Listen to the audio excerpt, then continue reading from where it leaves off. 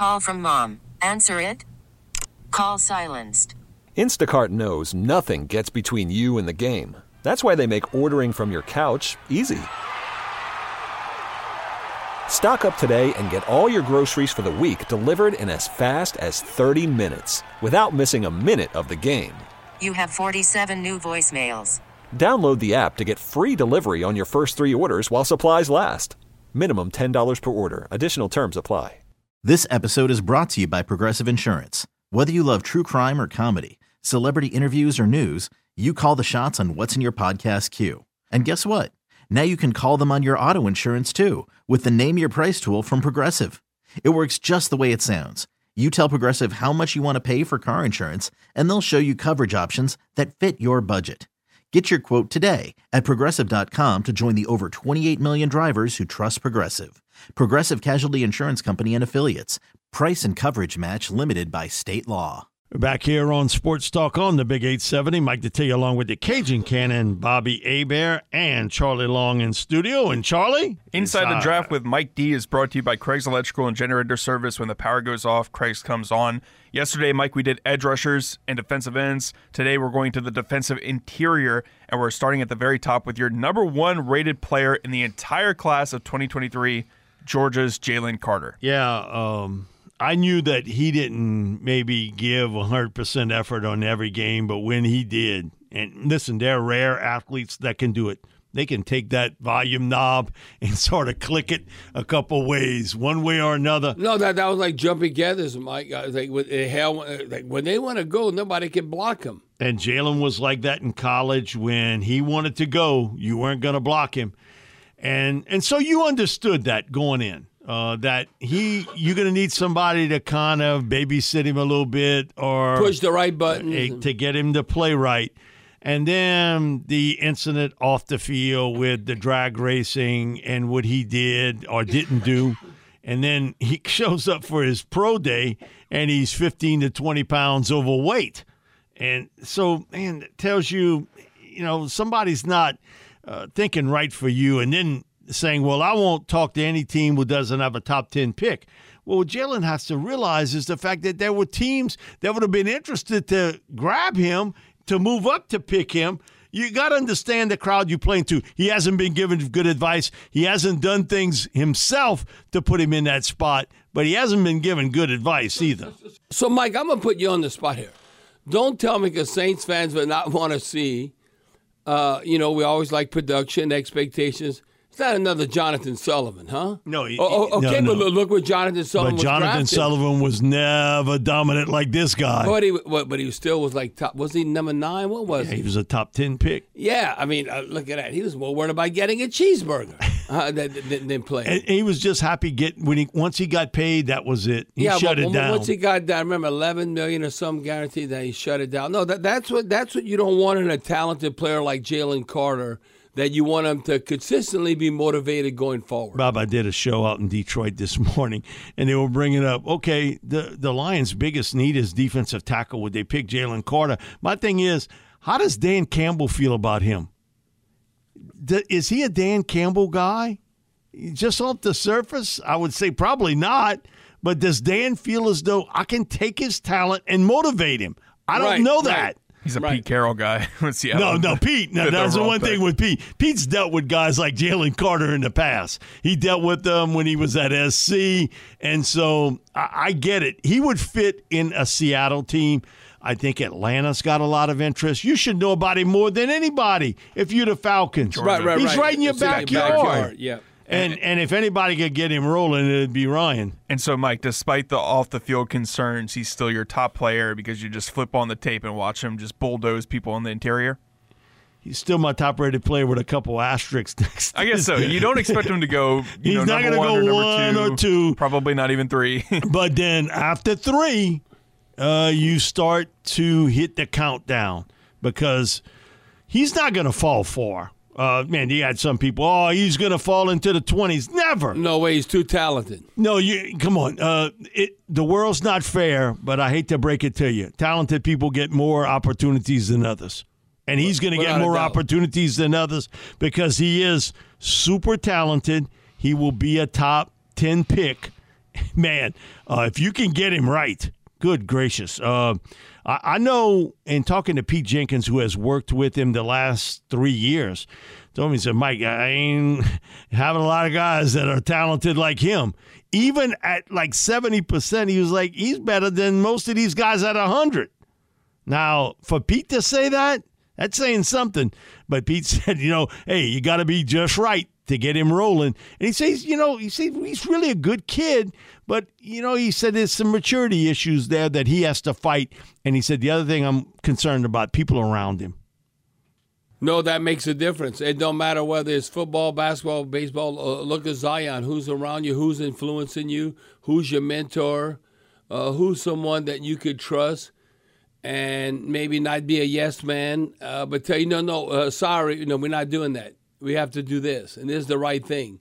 And then the more you mature as a young man, then you can maybe go on your own. But right now, Mike, I think he needs someone around him pointing him in the right direction 24/7. If he does that, then I think he'll make good decisions and he'll be highly successful. Because if you look at Detroit, Seattle, Atlanta, all with gaping holes, Chicago, all with gaping holes at defensive tackle, he ain't getting out of that gauntlet.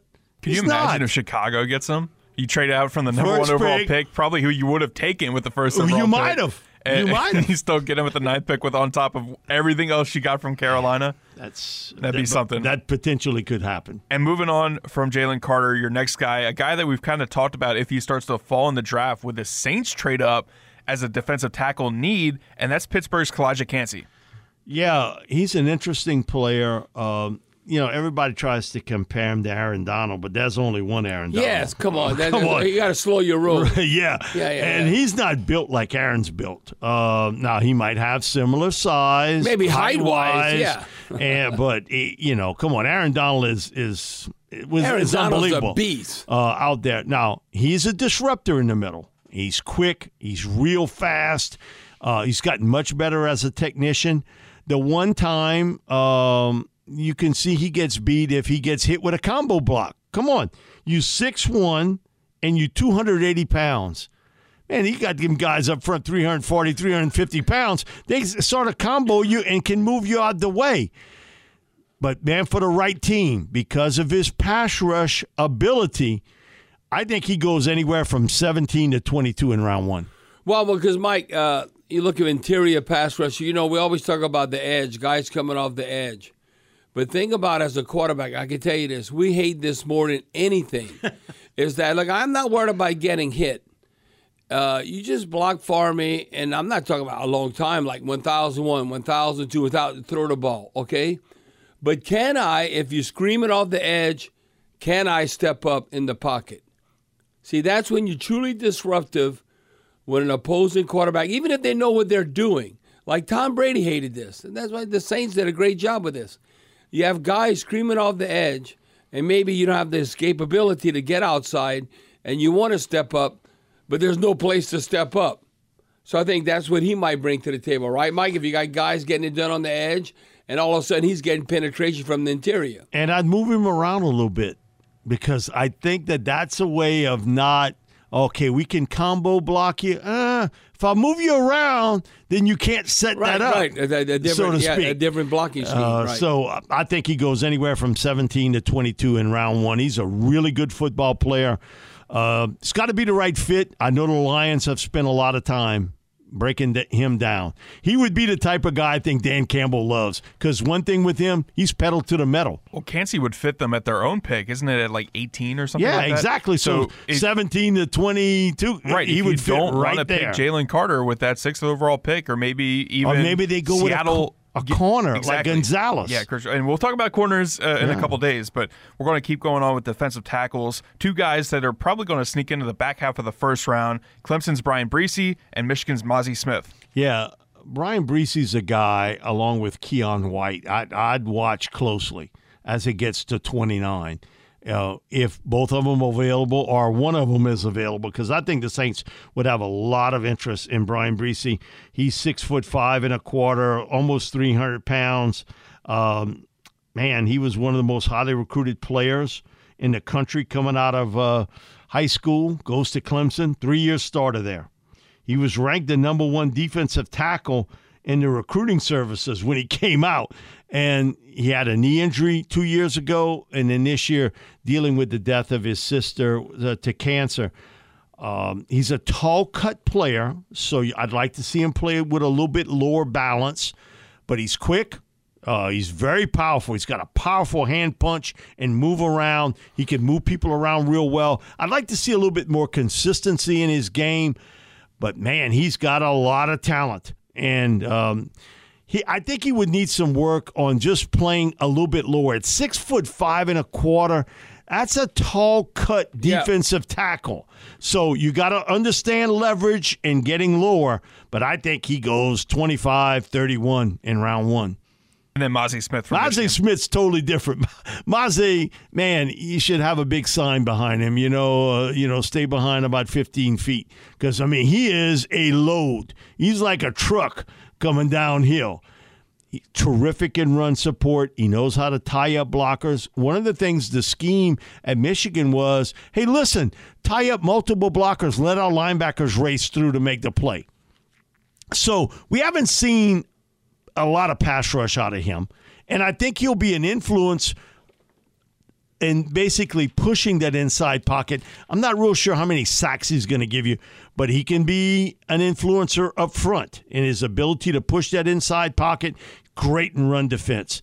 Did have an issue, a firearm issue that he's dealing with.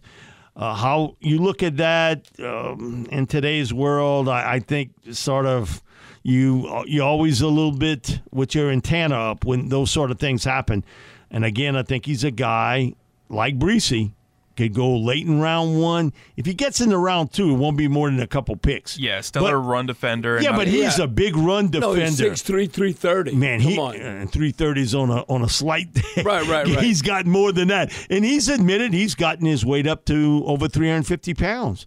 So you're fighting the bulge a little bit there, too. But, man, well, Mike, if he's a load. If they ever went in that direction, it would be like, okay, this is our goal to contribute to our defense to be a top 5 run defense, where instead of giving up 4.5 yards, we're giving up like 3.8 or something. And he could have a big part of that. How you occupy blockers and let the linebackers flow. And so would their thoughts be, okay, he's not going to get a lot of sacks, but he can tie up multiple blockers, right. and Pete Werner and Demario Davis can fill that hole. And then a guy that I've seen kind of projected at the back end of the first round recently, and this is a name that's kind of come up, Northwestern's Adetomiwa Adebawore. Yeah, Adi is a guy that he got to be from Africa. Where is he from? Nigeria or something? His parents are from Nigeria. Okay. He grew up in Kansas City. Grew up a Kansas City Chiefs fan. Oh, wow. And has sort of laid the gauntlet out. Hey, I want to play for the Chiefs. I grew up the biggest Chiefs fan in the world. That's what I saw. He was projected at 31st. And so, Weston, I really think he's better off inside. So, Mike, a defensive success tackle. Story, his family, they probably, I would consider affluent because you go to Northwestern in Chicago. You ain't getting in there with no expired driver's license. That's an Ivy League school. Exactly. Like even Zach Street went there. Northwestern's outstanding. I want to say one of the top law schools in the country. But if you get that individual and he can play football, Mike, that goes a long way. Getting a degree. I don't know if he got a degree from there, but just going to that school. And, look, a great opportunity for him. I mean, you step up, whether the Chiefs, but I know money would talk. I mean.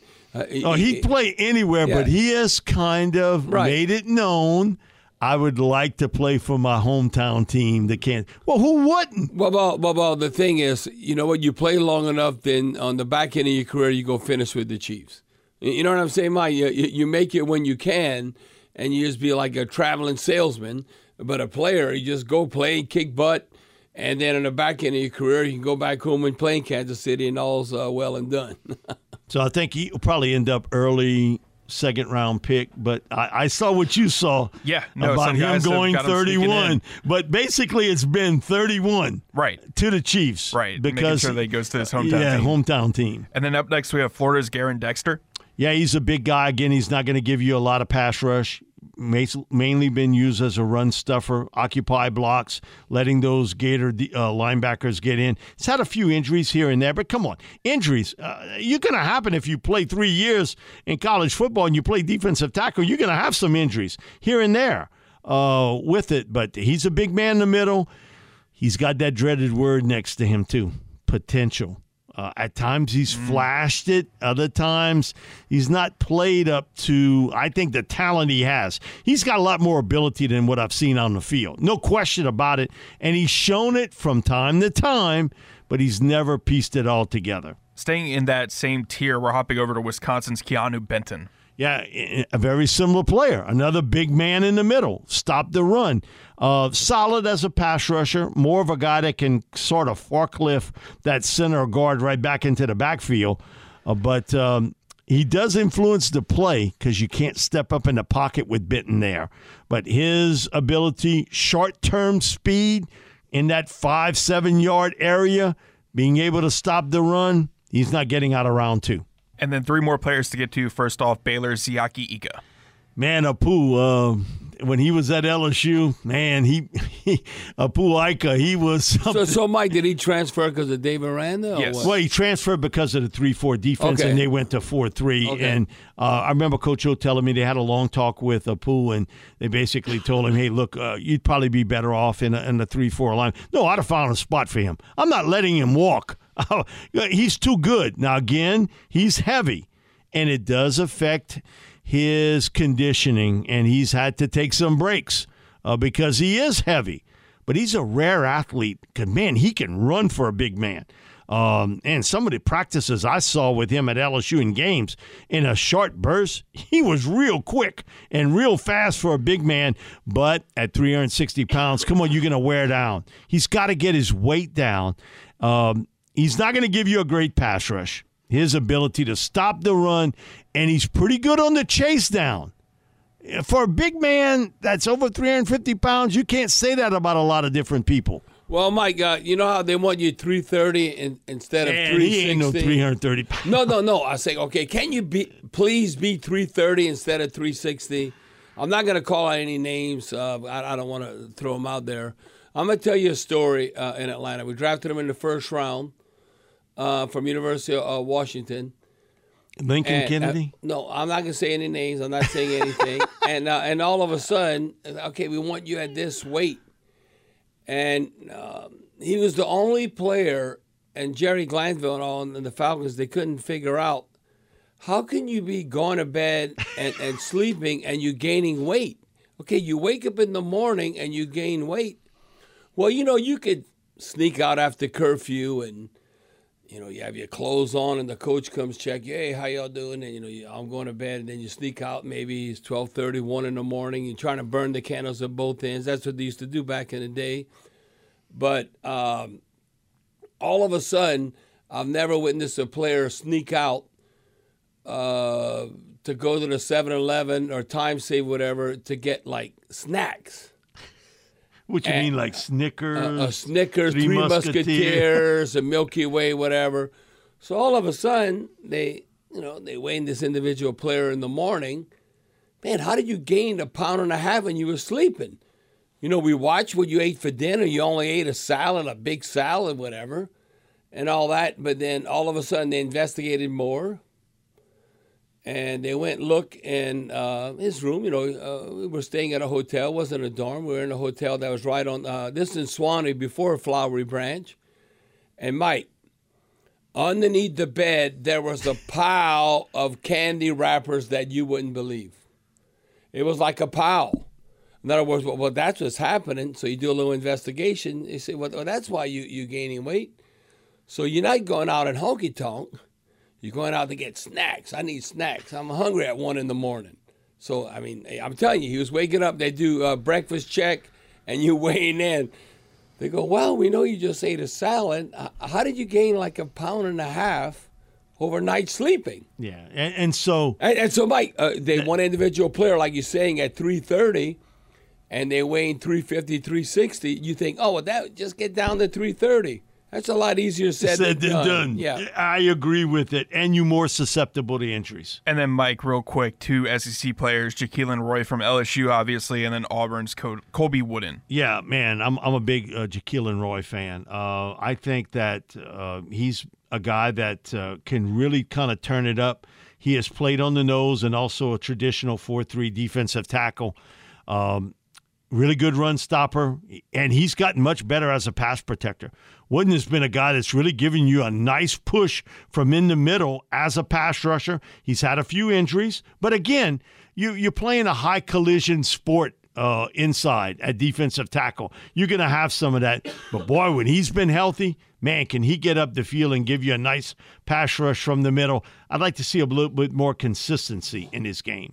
And then Auburn's Colby Wooden, just to wrap it up. Yeah, Colby, again, that's who I was talking about, Colby. He's a guy that can give you that push in the middle, along with Zach Pickens, South Carolina. 2 similar type players that can push that inside pass rush very, very well. Now, again, they not in that 320-pound area. They more in the 290s, 285 area, so it's a little bit different. Inside the Draft with Mike D is brought to you by Craig's Electrical and Generator Service. When the power goes off, Craig's comes on. Hey, Rob Bradford here. I have set out on a mission with my good friends at FanDuel to prove what I have known for some time. Baseball isn't boring. Now I have a daily podcast to prove it with some of the most notable people in the baseball world, screaming baseball isn't boring from the mountaintops, or at least agreeing to come on our show. Players, managers, GMs, and yes, even the commissioner of baseball, Rob Manfred. It has been a constant wave of baseball's most powerful voices. So join the revolution. Subscribe and soak in Baseball Isn't Boring. Listen on your Odyssey app or wherever you get your podcasts. You'll be glad you did.